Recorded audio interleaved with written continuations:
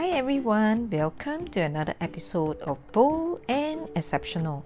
This is Angela O, and today I'm going to talk about a good mix.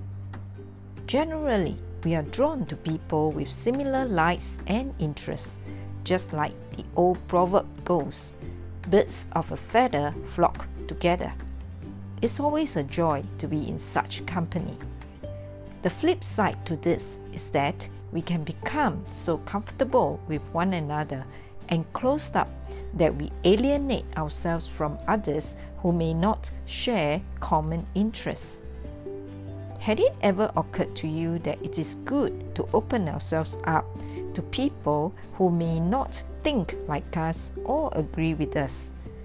They carry a different perspective and help to expand our horizon. This world is made up of all kinds of people, and when we learn to appreciate our differences, we may find that they help to make our lives more interesting.